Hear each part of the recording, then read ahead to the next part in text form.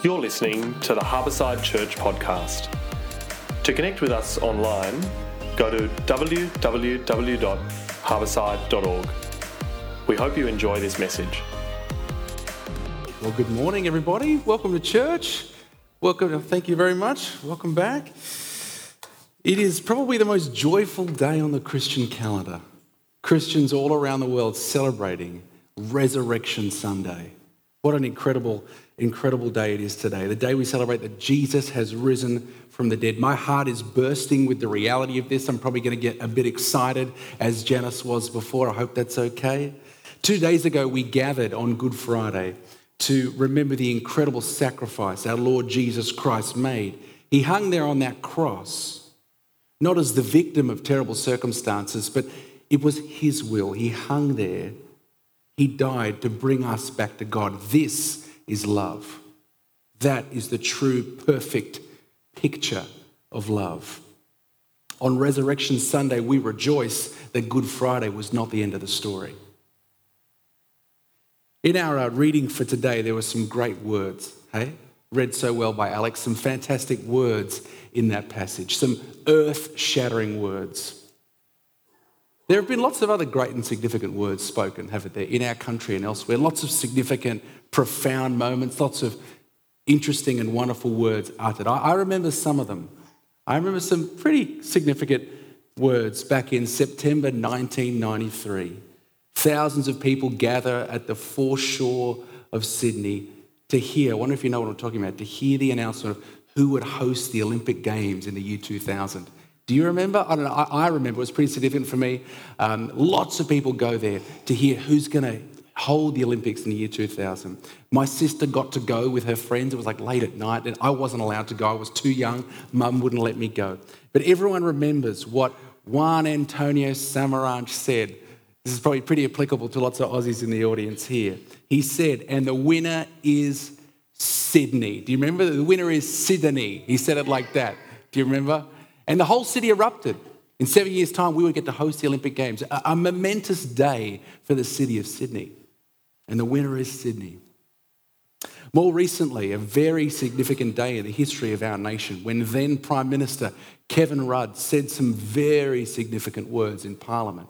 He said, "We are sorry." Very significant and profound words.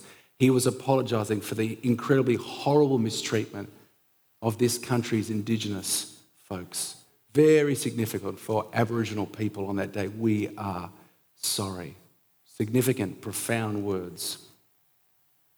Dr. King's words, I have a dream at the Washington Monument there. I have a dream where people are treated not by the colour of their skin, but by the content of their character. These words electrified a nation and moved the civil rights cause to the White House, changing the law of the land. Significant, profound words. And of course, we know these ones, right, from Neil Armstrong. That's one small step for man, one giant leap for mankind. Profound, significant words, momentous words. These are all good. These are fantastic words, signifying some pretty momentous and others maybe not so many, maybe very localised, but still profound moments and words. But they cannot compete with the words the angel spoke to the women in a reading we just heard. Because if it's true, it changes everything. These other words are significant and make a ripple in the ribbon of time. But these words, if they're true, everything changes. Category shifting. What's the angel saying? He's saying this: a man has come back from the dead. These words aren't just of interest to kind of pious people or people who like to go to church on Easter or even regularly go to church. These words are significant even for us modern Sydney-siders. Significant to you and I. Now, what we're going to do for the next few moments is we're going to travel through that reading that Alec read for us with the question in our mind of why. Why are these words so significant? Why is the resurrection of Jesus the most important thing to ever happen? We're going to see a few reasons why that is the case and why it's relevant to you and I today. So let's dive back into our reading for today. Where does it begin? It begins with the women. Early in the morning on Sunday, these women are followers of Jesus. They go to the tomb of where Jesus' body has been laid. They have the spices with them to lovingly prepare Jesus' body, as was the custom in their day. Now notice this, they were not expecting an empty tomb. They're expecting to go to the tomb, see the dead body of their master, their teacher Jesus, and lovingly prepare it as was the custom. Now, just for a moment, think what kind of weekend these women would have had. You've had a bad weekend, just think about that for a moment, and then just imagine what these women have gone through. Their beloved teacher they've known for years, they've heard his life-giving teaching, witnessed him healing the sick, care for the poor, saw him take on the religious leaders of the day, debate them really well, champion the outcasts of their society. They've seen all this, and then what have they seen in the last couple of days? Seen him strung on a cross, beforehand humiliated and beaten, now strung on the cross like a common criminal. These women wail at the foot of the cross, see Jesus take his last breath. What must they be thinking? They must be thinking, this is it. It's all over. This is it. This is the end of the line for Jesus and this exciting kingdom that he was talking about, that he was proclaiming about. This is the end of the line. This is all over. The elders and the chief priests, they got their way. They got what they wanted. The crowds got their way. The Romans perverted justice, and now Jesus is dead. They weep as his body comes down, help wrap it up along with Joseph of Arimathea, and they lay it in a cold tomb. The world was pretty shocked by these images earlier this week, weren't we? One of the most visited places in the world, over 13 million visitors visit this place, Notre Dame, engulfed in flame. I woke up on Monday morning to these sad images. Were you moved by them? Such a place of history and beauty, damaged so badly by fire, so much loss. See, this photo really is so confronting, this one here. Look at that. What a photo, particularly on this Easter week. Notre Dame on fire in the shape of a flaming cross. Of course, all cathedrals are built in that cruciform. Parisians lined the streets to sing and pray, mourning the damage of what their beloved Notre Dame, but what is the heart of their city. They mourned. One Parisian said, "I'd come to see for myself, she is burning, all is lost." One police officer said, "Everything is collapsing." It is with heavy hearts like this that the women approach the tomb that Sunday morning. As they get closer, they see, though, the massive stone has been rolled away. See, the Jewish authorities, not wanting the disciples to tamper with Jesus' body, they put a Roman guard there and they put this enormous stone in front of the tomb. But as the women get closer, where are the guards? Where is the stone? They look, you can imagine them kind of glancing at each other and quickening their pace to get there first. They enter the tomb and they see that it's empty. Where is the body of Jesus? We were here 3 days ago. We laid it in here. Someone taken it? But hang on, the grave clothes are still here, folded neatly as if the body just rose through them. While they're wondering about this, we're told 2 angels appear. The women are totally freaked out that they fall face down. And the angel says these profound words, "Why do you look for the living among the dead? He is not here. He is risen." Could it be true? Could the pain of Friday be coming untrue? I said at the beginning of the message that these words are the greatest ever spoken, that the reality of the resurrection of Jesus affects every single one of us today. Here's the first reason why. Because it deals with a fundamental reality that you and I must face, and that is death. We all have to face it. We all must deal with it. Every person, we've got to come to terms with the reality of death, and every community since the dawn of time has instituted rituals and beliefs around this thing we must share. It's the issue that makes every other issue seem trivial, don't you think? And you'll know what I'm talking about if you've experienced the death of a loved one or a near-death experience or something like that. I mean, just this week, we conducted a funeral right here. Not that long ago, I prayed with a young boy and his family. His brain ravaged by a tumor that took him several days later. I've sung at the bedside of a man who was absolutely wasted away. Cancer just left him as skin and bone. I sang at his bedside hours later it would take him. I've cried with people, as many of you I'm sure have, cried with people as death has come so unexpectedly to loved ones. Death comes as it pleases. It is no respecter of persons. It is the great leveler. After the fire of Notre Dame was put out, this was the first photo, the first picture released of the inside. It's an arresting image, isn't it? What a picture of hope after devastation. What do we see here? In the foreground, charred wood, smoke and embers still floating. And in the distance, the background, we see the cross of Jesus Christ illuminated. What a picture of hope. After the darkness of Good Friday comes the hope of Resurrection Sunday. Death is not the end. There is hope. See, those words, "He is risen," give us hope to face death. Because if Jesus has conquered death and has come back from the grave, it means that death is not the end then for those who trust in him. This is the truth. This is the power of God shown in the resurrection of the Son of God, and it changes everything. One has gone before us into the darkness of death and said no more. One has gone before us, stepping to that frightful abyss, let's face it, that every single one of us fears, and flexed his spiritual muscle and defeated it. And in doing so, Jesus has broken the power of sin, death, and the devil. In verse 7 of our passage, the angels, probably seeing the look of disbelief, they're thinking, where have you put Jesus? He's not here, he is risen. The look of disbelief on their face. The angels then say this. They remind them, Jesus told you this was going to happen. Verse 7, the Son of Man must be delivered over to the hands of sinners, be crucified, and on the third day be raised again.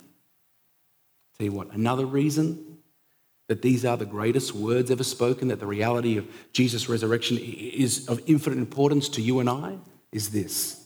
If he did rise again, it proves that everything he said was true. Everything he said was true. Every one of his words can be trusted. And let's face it, how many of us are looking for meaning and purpose in our lives? How many of us are looking for fulfillment? How many of us are looking for satisfaction? Jesus claimed to be the God that we think might be out there. And his claims are extraordinary. He says, are you thirsty? Come to me for a drink. I'll give you satisfaction. Are you tired? Come to me. I'll give you rest. Do you want life? Come to me and I'll give it to you to the full. Friends, if he didn't rise from the dead, forget everything I'm saying. Forget everything he said. Let's leave it as a footnote in history. But if he did rise from the dead, every word he said can be trusted. Now the women, as you can imagine, they're overawed, they're filled with amazement. They run out of the tomb and tell the others. Matthew's account of what happened says that they were afraid yet filled with joy. And what do? Well, they go and tell the others. You want to share this news, wouldn't you? You wouldn't sit on it. They go and share this news. Now, what do you think the reaction of the disciples would be? What do you think it would be? Yes, we knew it. We remember. Jesus was talking about this stuff all the time, that he'd have to suffer, that he'd die, but 3 days later he'd rise again. We remember. Nope. Their response is just somehow comforting and beautiful. They say this, right? Verse 11. But they did not believe the women because their words seemed to them like nonsense. I tell you what, it's just so obvious to me that these accounts are anything but a fabrication. If you were making this up, if you were trying to write a legend or a fairy tale, would you make the foundation of the church, these men that would go out and spread the truth about what happened, would you write this about them? That they thought that it was nonsense? It's kind of embarrassing to them, isn't it? If you were making this up, I tell you what, you wouldn't have had the women as the first people to encounter the empty tomb, the resurrected Jesus. Back then, unfortunately, they couldn't give an account at a court of law, that they were thought not to be reliable witnesses. Hardly a fabrication. Now, the disciples, of course, go from thinking it's nonsense to putting their complete faith in Christ, of course. But in this moment, they think, get real. And maybe you can relate. Maybe you're thinking, kind of does sound like nonsense. Nice to be here this morning, but I tell you what, people don't come back from the dead. Come on. There have been many who died, but no one's come back from the other side. And as nonsensical as it sounds, we Christians believe in the resurrection of Jesus on good evidence. See, no one to this day has ever been able to satisfactorily solve the problem of the missing body of Jesus. What happened to it? Where did it go? What happened? Well, there are quite a few theories out there. I'll give you the top couple. Here they are. Jesus didn't really die. That's the first theory. What happened to the body of Jesus? Well, he didn't really die. They call it the swoon theory, that on the cross, Jesus fainted, that he looked pretty dead, that he survived hanging on the cross for over 3 hours, not to mention the severe flogging he had before. He survived on the cross. He survived the blood loss that would have happened from the nails being driven into his hands and his feet. He has survived the spear that went through his side. He looked dead enough for the Roman soldiers to say, yeah, he's dead. These are professional executioners. They don't get this thing wrong. He looked dead enough for that. He was wrapped in grave clothes, presumably over his face. He had 35 kilos of myrrh, of spices, put on his body, survived that, was laid in a tomb with no medical attention for 3 days, no food, no water. And then somehow he revived, had the strength enough to move the stone to overpower the guards and appear to his disciples to be in great health. Maybe. Takes a lot of faith. Or maybe the disciples took the body. Maybe they stole it. Maybe they overpowered the guards, moved the stone. Maybe they wanted to sort of, no, it's not over. We don't want it to be over. So they did that, overpowered the guards, moved the stone, and they took the body of Jesus and they hid it. Maybe. Why? What possible reason could they have? Here's the thing. Almost every single one of those disciples died for their faith. And no one dies for a lie. And don't get me wrong, there's lots of people in the world with pretty messed up beliefs and do things for pretty weird reasons. But no one keeps the conspiracy alive to the bitter end and gives their life knowingly for a lie. Maybe the authorities took the body. Maybe they took it. They had access to it. Maybe they took the body. But here's the question. What reason could they possibly have? They hated what happened in the hours and days after the resurrection of Jesus. The disciples are making a song and dance about Jesus risen from the dead. So if they had access to the body, all they had to do was produce it. And this movement called Christianity would have been over like that. Over before it began. The best explanation for the missing body, God raised Jesus back to life. And I tell you what, it's not just a case of a missing body we've got to kind of come to terms with. It's a case of many people seeing Jesus alive. What do we do with that? The New Testament talks about over 500 people over a period of 40 days saw Jesus. What do we do with that? Some people try and explain it like it was a mass hallucination. Maybe. Hallucinations tend to be quite personal things. So we're saying over 500 people had the exact same hallucination over a month? Maybe. Not only this, but his impact on our world since then is too profound to put into words. It's too hard to completely grasp. Millions upon millions have encountered Jesus throughout the ages, changing hearts, transforming lives, and inspiring incredible acts of service and generosity, almost as if he were alive today making these things happen. Jesus Christ changed the disciples from fearful men into faith-filled leaders of the church. He turned the murderer Saul into the Apostle Paul, wrote much of the New Testament. He turned the church father Augustine into a lust-filled adulterer, into a master author and theologian. He turned William Wilberforce from a listless, spoilt rich boy into a crusader that tirelessly worked for the abolition of the slave trade in 18th century England. He gave Corrie ten Boom power to forgive her Nazi tormentors, Dr. King the strength to fight racial injustice, and he transformed Mother Teresa from a small, fearful woman into the embodiment of love and service to the poor. And friends, he is still changing lives today. This is the truth of the gospel. And there are many people in this room who would say the same. They would declare that Jesus has transformed their lives, and I'm one of them. These are not the actions of a dead man.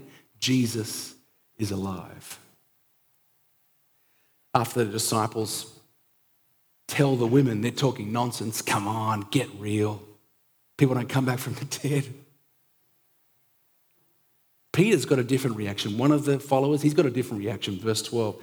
Peter, however, got up and ran to the tomb. He wants to see for himself. Bending over, he saw the strips of linen lying by themselves, and he went away, wondering to himself what had happened.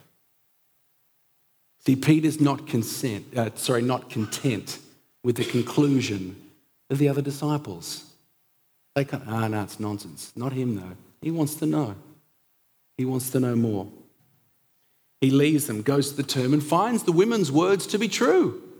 It is empty. Stone has been rolled away. It is empty. And there are the strips of linen lying there. And he wonders to himself what had happened. Let me ask you, are you a bit like Peter? Wondering to yourself, what happened? Maybe it happened. Jesus said, I am the resurrection and the life. Whoever believes in me will live even though they die. Do you believe that? How do you come to grips with the reality of death? Will you brush it off for another day, think about it another time? Or will you, like Peter, ponder these things?